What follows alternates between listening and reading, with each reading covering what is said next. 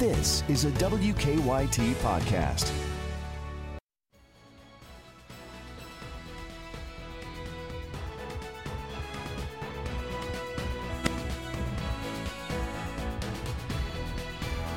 Good morning and welcome to Kentucky Newsmakers. I'm Bill Bryant. Later, Kentucky's Agriculture Commissioner Ryan Quarles joins us. He'll talk about the impact of COVID-19 on our food supply and our farmers. But first, in this unusual election year, Kentucky's being watched around the country for its U.S. Senate contest. Senate Majority Leader Mitch McConnell is going for a seventh six-year term in Washington.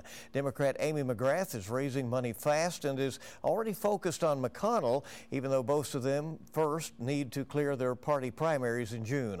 McGrath is a retired fighter pilot who narrowly lost a race for the U.S. House in Central Kentucky in 2018. Amy McGrath joining us on Kentucky Newsmakers. Thanks for being with us. We appreciate it very much and welcome. These are odd times, obviously. The pandemic has changed so much about American life. We have 30 million Americans who file for jobless benefits. How much has this situation altered your U.S. Senate race?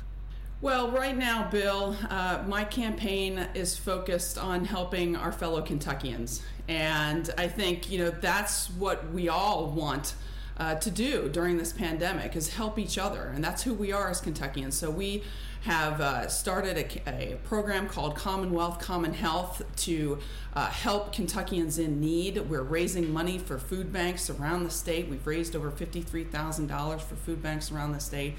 And that's the kind of leadership Kentucky needs. We need a senator that puts Kentucky first. And, I think that's what this campaign is really all about. And even in this time of pandemic, we're taking a step back and we're helping each other first. And we're still focused on the race, of course. But, this is a time of national crisis. So we got to keep that in mind. Going into this weekend, we got word that Kentucky may face a $500 million budget shortfall within the state.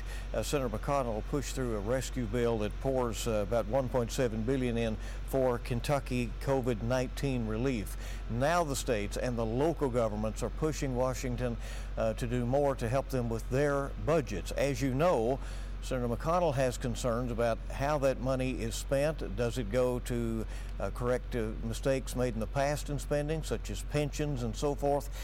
How do you stand on how much help should come from Washington for the states?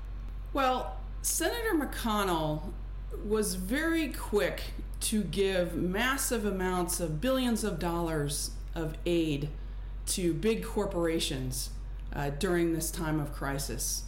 And just last week, he said that state and local governments should go into bankruptcy. I mean, that is just not where Kentuckians are at. That's not where we are at as a people.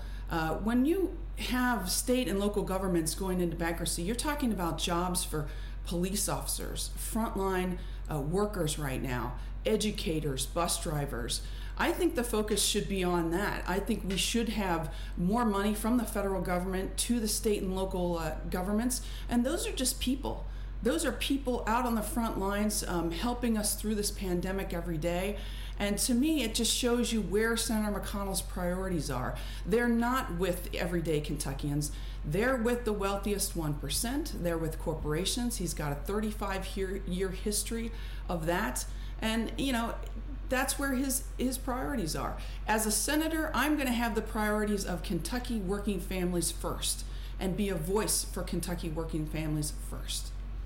As you know, the senator has that long history in Washington, but he also has a history of winning elections, 6 straight elections, sometimes after trailing in polling.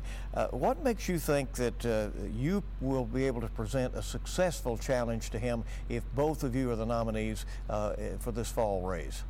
Well, Kentuckians are tired of someone who puts the interest of their political party above the interest of Kentucky and Kentucky's working families. I'm somebody who is not a lifelong politician. I was a military officer. I'm a mom. I'm somebody who brings the voice of everyday Kentuckians to Washington. And really the focus is going to be on those firefighters, those people, the educators, education. When you have a senator from Kentucky that prioritizes things like health care, This is the vision of a Kentucky in the future, and we need a new generation of leaders. So I think it's going to be a really good contrast for voters, because when you look at Senator McConnell, he's been around 35 years, and Kentucky has a lot of problems, and that we need a senator that's actually going to work on those problems. And I think right now, this pandemic and everything that we're going through here in Kentucky and around the country, it just shows you that we need that new generation. Senator McConnell, when all of these, the first coronavirus bill was being looked at, he held it up for 48 hours just so he could make sure that Big Pharma could gouge prices on a potential vaccine. That's who he is. He is a voice for special interests, and Kentuckians are tired of that. You have raised a lot of money for this campaign, by some accounts about we have $13 million so far this year, probably more since that reported came out. A lot of it in places outside of Kentucky. To what extent is this a national race, or do you see it as a purely Kentucky race? This race is about Kentucky and Kentuckians. There are people in Kentucky that are donating and contributing to this campaign. Within the first couple of months of my campaign, we had contributions from all 120 counties. And I think it's also important to note that Senator McConnell gets the vast majority of his campaign money from special interest groups, from the wealthiest 1%. And that is who he represents at the end of the day. People are tired of that. This campaign is about Kentucky. It's about getting a leader who's going to put Kentucky first, above the special interests, above wealthy donors, and do what's right for our state. And that means supporting things like getting people more health care and more affordable health care, bringing down prescription drug prices that are so high. Kentucky has the second highest per capita spending on prescription drugs in the country, and we have a senator, and Senator McConnell, who has no interest in getting those prices down. And these are some of the things that President Trump even talked about doing. And folks are really ready for a senator who's going to put the left, the right, red, blue, all of that aside and do what's right for Kentucky. They're tired of somebody who's just going to work for somebody who's on their political party and on their side. That's not who I am. I'll work with anyone, regardless of whether they have a red jersey or a blue jersey, to do what's right for Kentucky families. He has said that he got both sides together to get this rescue package through Congress, and makes a point of that. In fact, the latest ad that he says is that you are criticizing the bill and that it had Republican and Democratic support. What do you say to that? Has he been bipartisan in this approach to this national emergency? Well, let's not forget, the first bill he held up for 48 hours to gouge prices on a potential vaccine. The second bill, he decided to come home to Kentucky and basically have a long weekend when we really needed to get testing out and we needed to get people to stay home. He decided it wasn't a priority.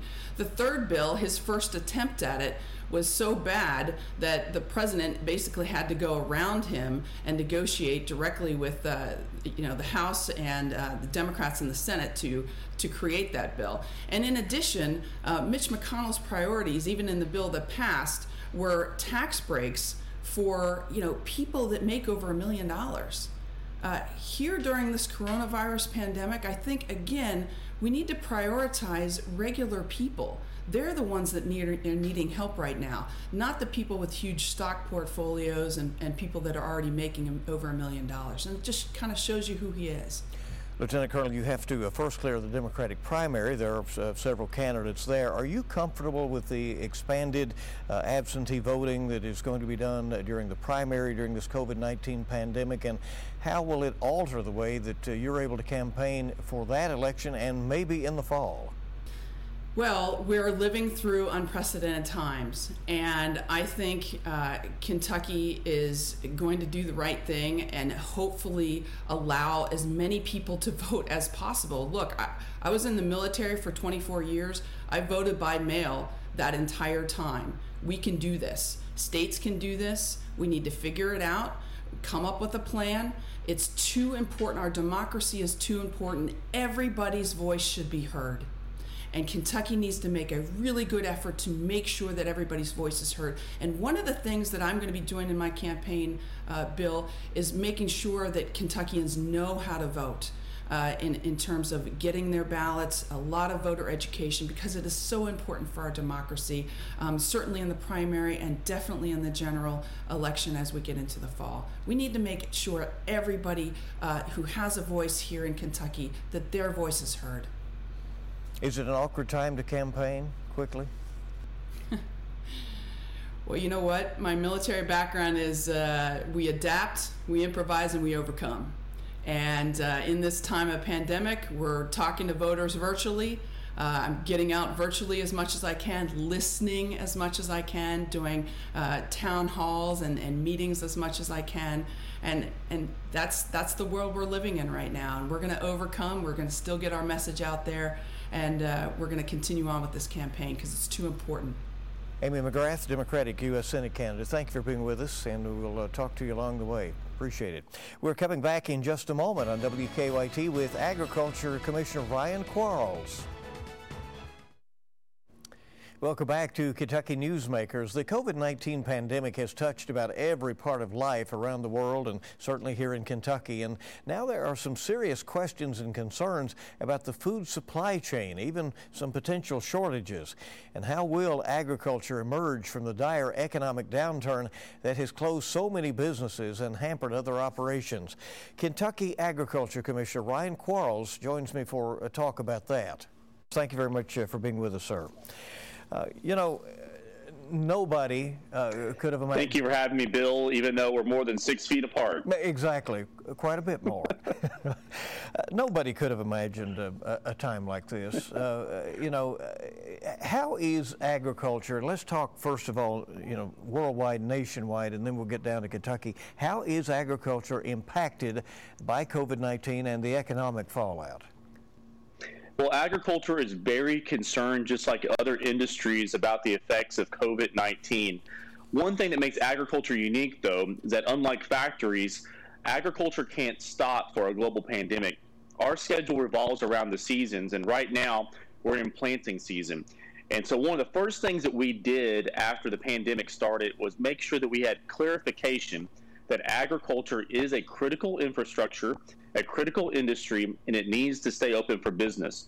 And so one of the first things we did was petition both the federal and state governments to make sure that agriculture stays open for business despite the executive orders, as long as they follow CDC guidelines. One thing you can't avoid is that people need to eat. We need to feed our nation, and the Kentucky farmers are going to rise to this occasion and get us through this global pandemic. And if you look at the course of history, whether it be war, conflict, or other pandemics, oftentimes a famine also complicates the issue. But I am convinced that we will not have to face that during COVID-19, that this is hopefully just a medical healthcare issue and not a famine issue as well. So we're going to grow our way out of this problem. And yet, Commissioner, we do see reports of crops rotting in fields, potatoes being given away in Idaho, milk being poured out around the country, and concerns at these meat processing plants. What is driving your concerns right now as far as the nationwide food supply chain and here in Kentucky? The United States has the safest, most abundant food supply system in the world.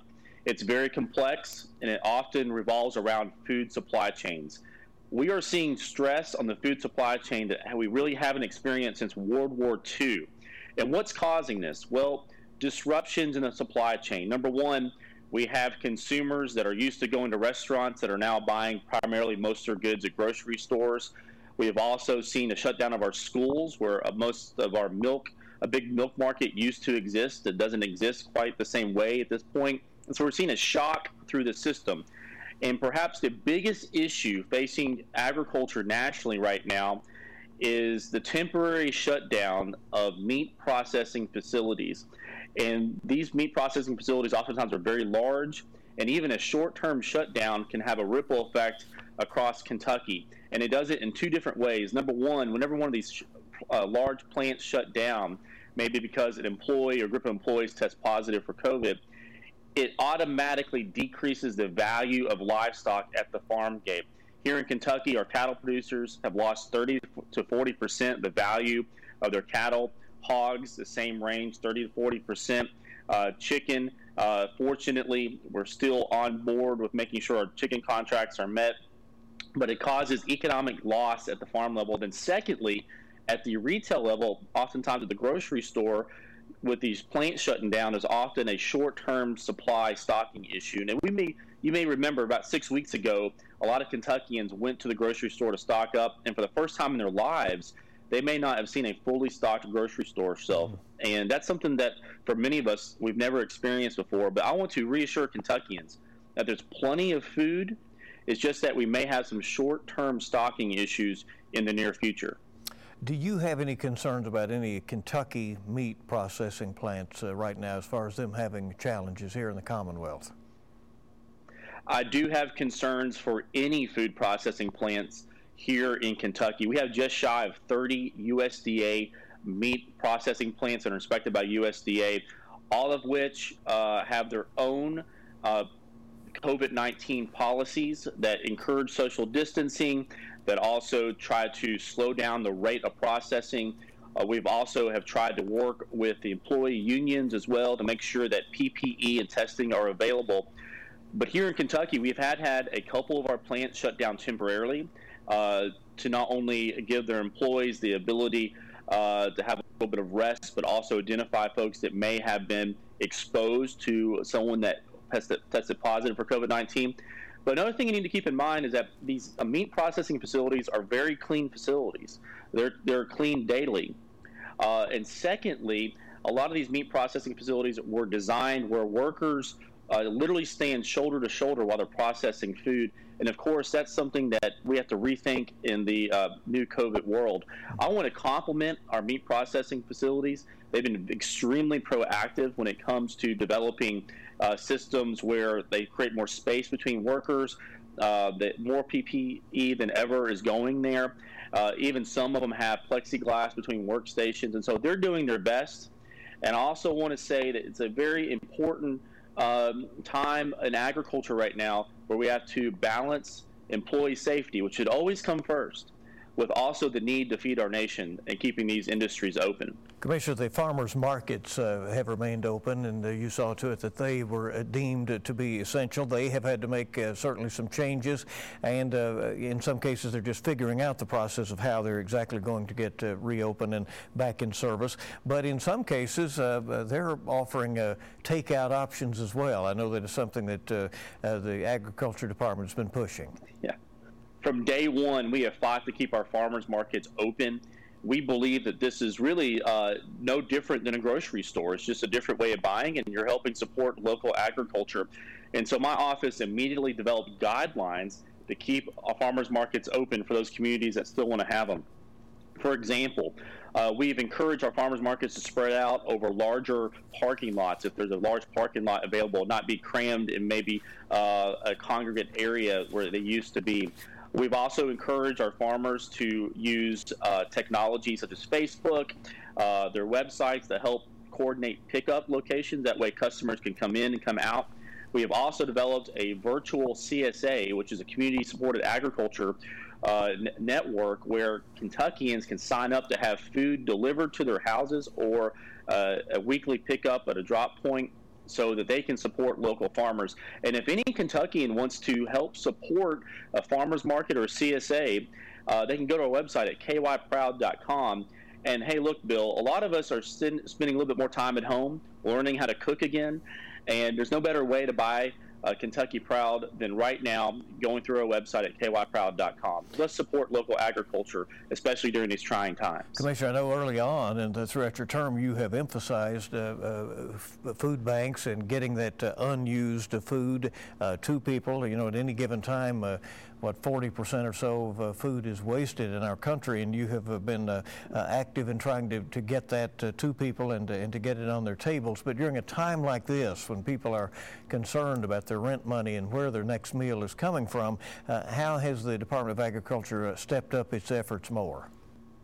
Well, when we started the Kentucky Hunger Initiative in 2016, we never knew that the groundwork that we laid years ago would be critical during a global pandemic. And so when I started the Hunger Initiative, we wanted to make sure that we had an easy way to connect Kentucky farmers with our food banks to help out those Kentuckians in need. And right now we're seeing a surge across Kentucky and our nation of Americans relying on food banks to put food on their table.